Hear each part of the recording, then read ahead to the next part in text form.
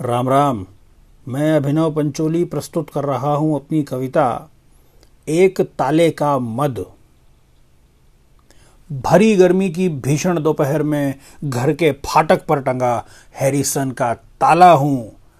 धूप में चमचमाता ज्येष्ठ ऊष्मा को झेलता मैं ही वह हिम्मत वाला हूं जो खड़ा है प्रतिरोध बन घर और संसार के बीच।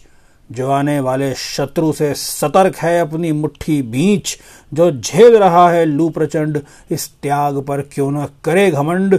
तप तप कर कुंदन होता जाता हूं घर के फाटक पर टंगा मैं हैरिसन का ताला हूं। घर वाले कुछ घर के अंदर काम है जिनको गए हैं दफ्तर। भीतर वालों को रखूंगा भीतर बाकी दुनिया घर से बाहर। मैं ही हूं वह बिंदु जिस पर पृथक हो जाते घर संसार। मैं ही हूं वह रक्षक रखता अंदर को अंदर बाहर को बाहर। घर वाले कुछ घर के अंदर काम है जिनको गए हैं दफ्तर। भीतर वालों को रखूंगा भीतर बाकी दुनिया घर से बाहर। मैं ही हूं वह बिंदु जिस पर पृथक हो जाते घर संसार। मैं ही हूं वह रक्षक रखता अंदर को अंदर बाहर को बाहर। जय श्री राम।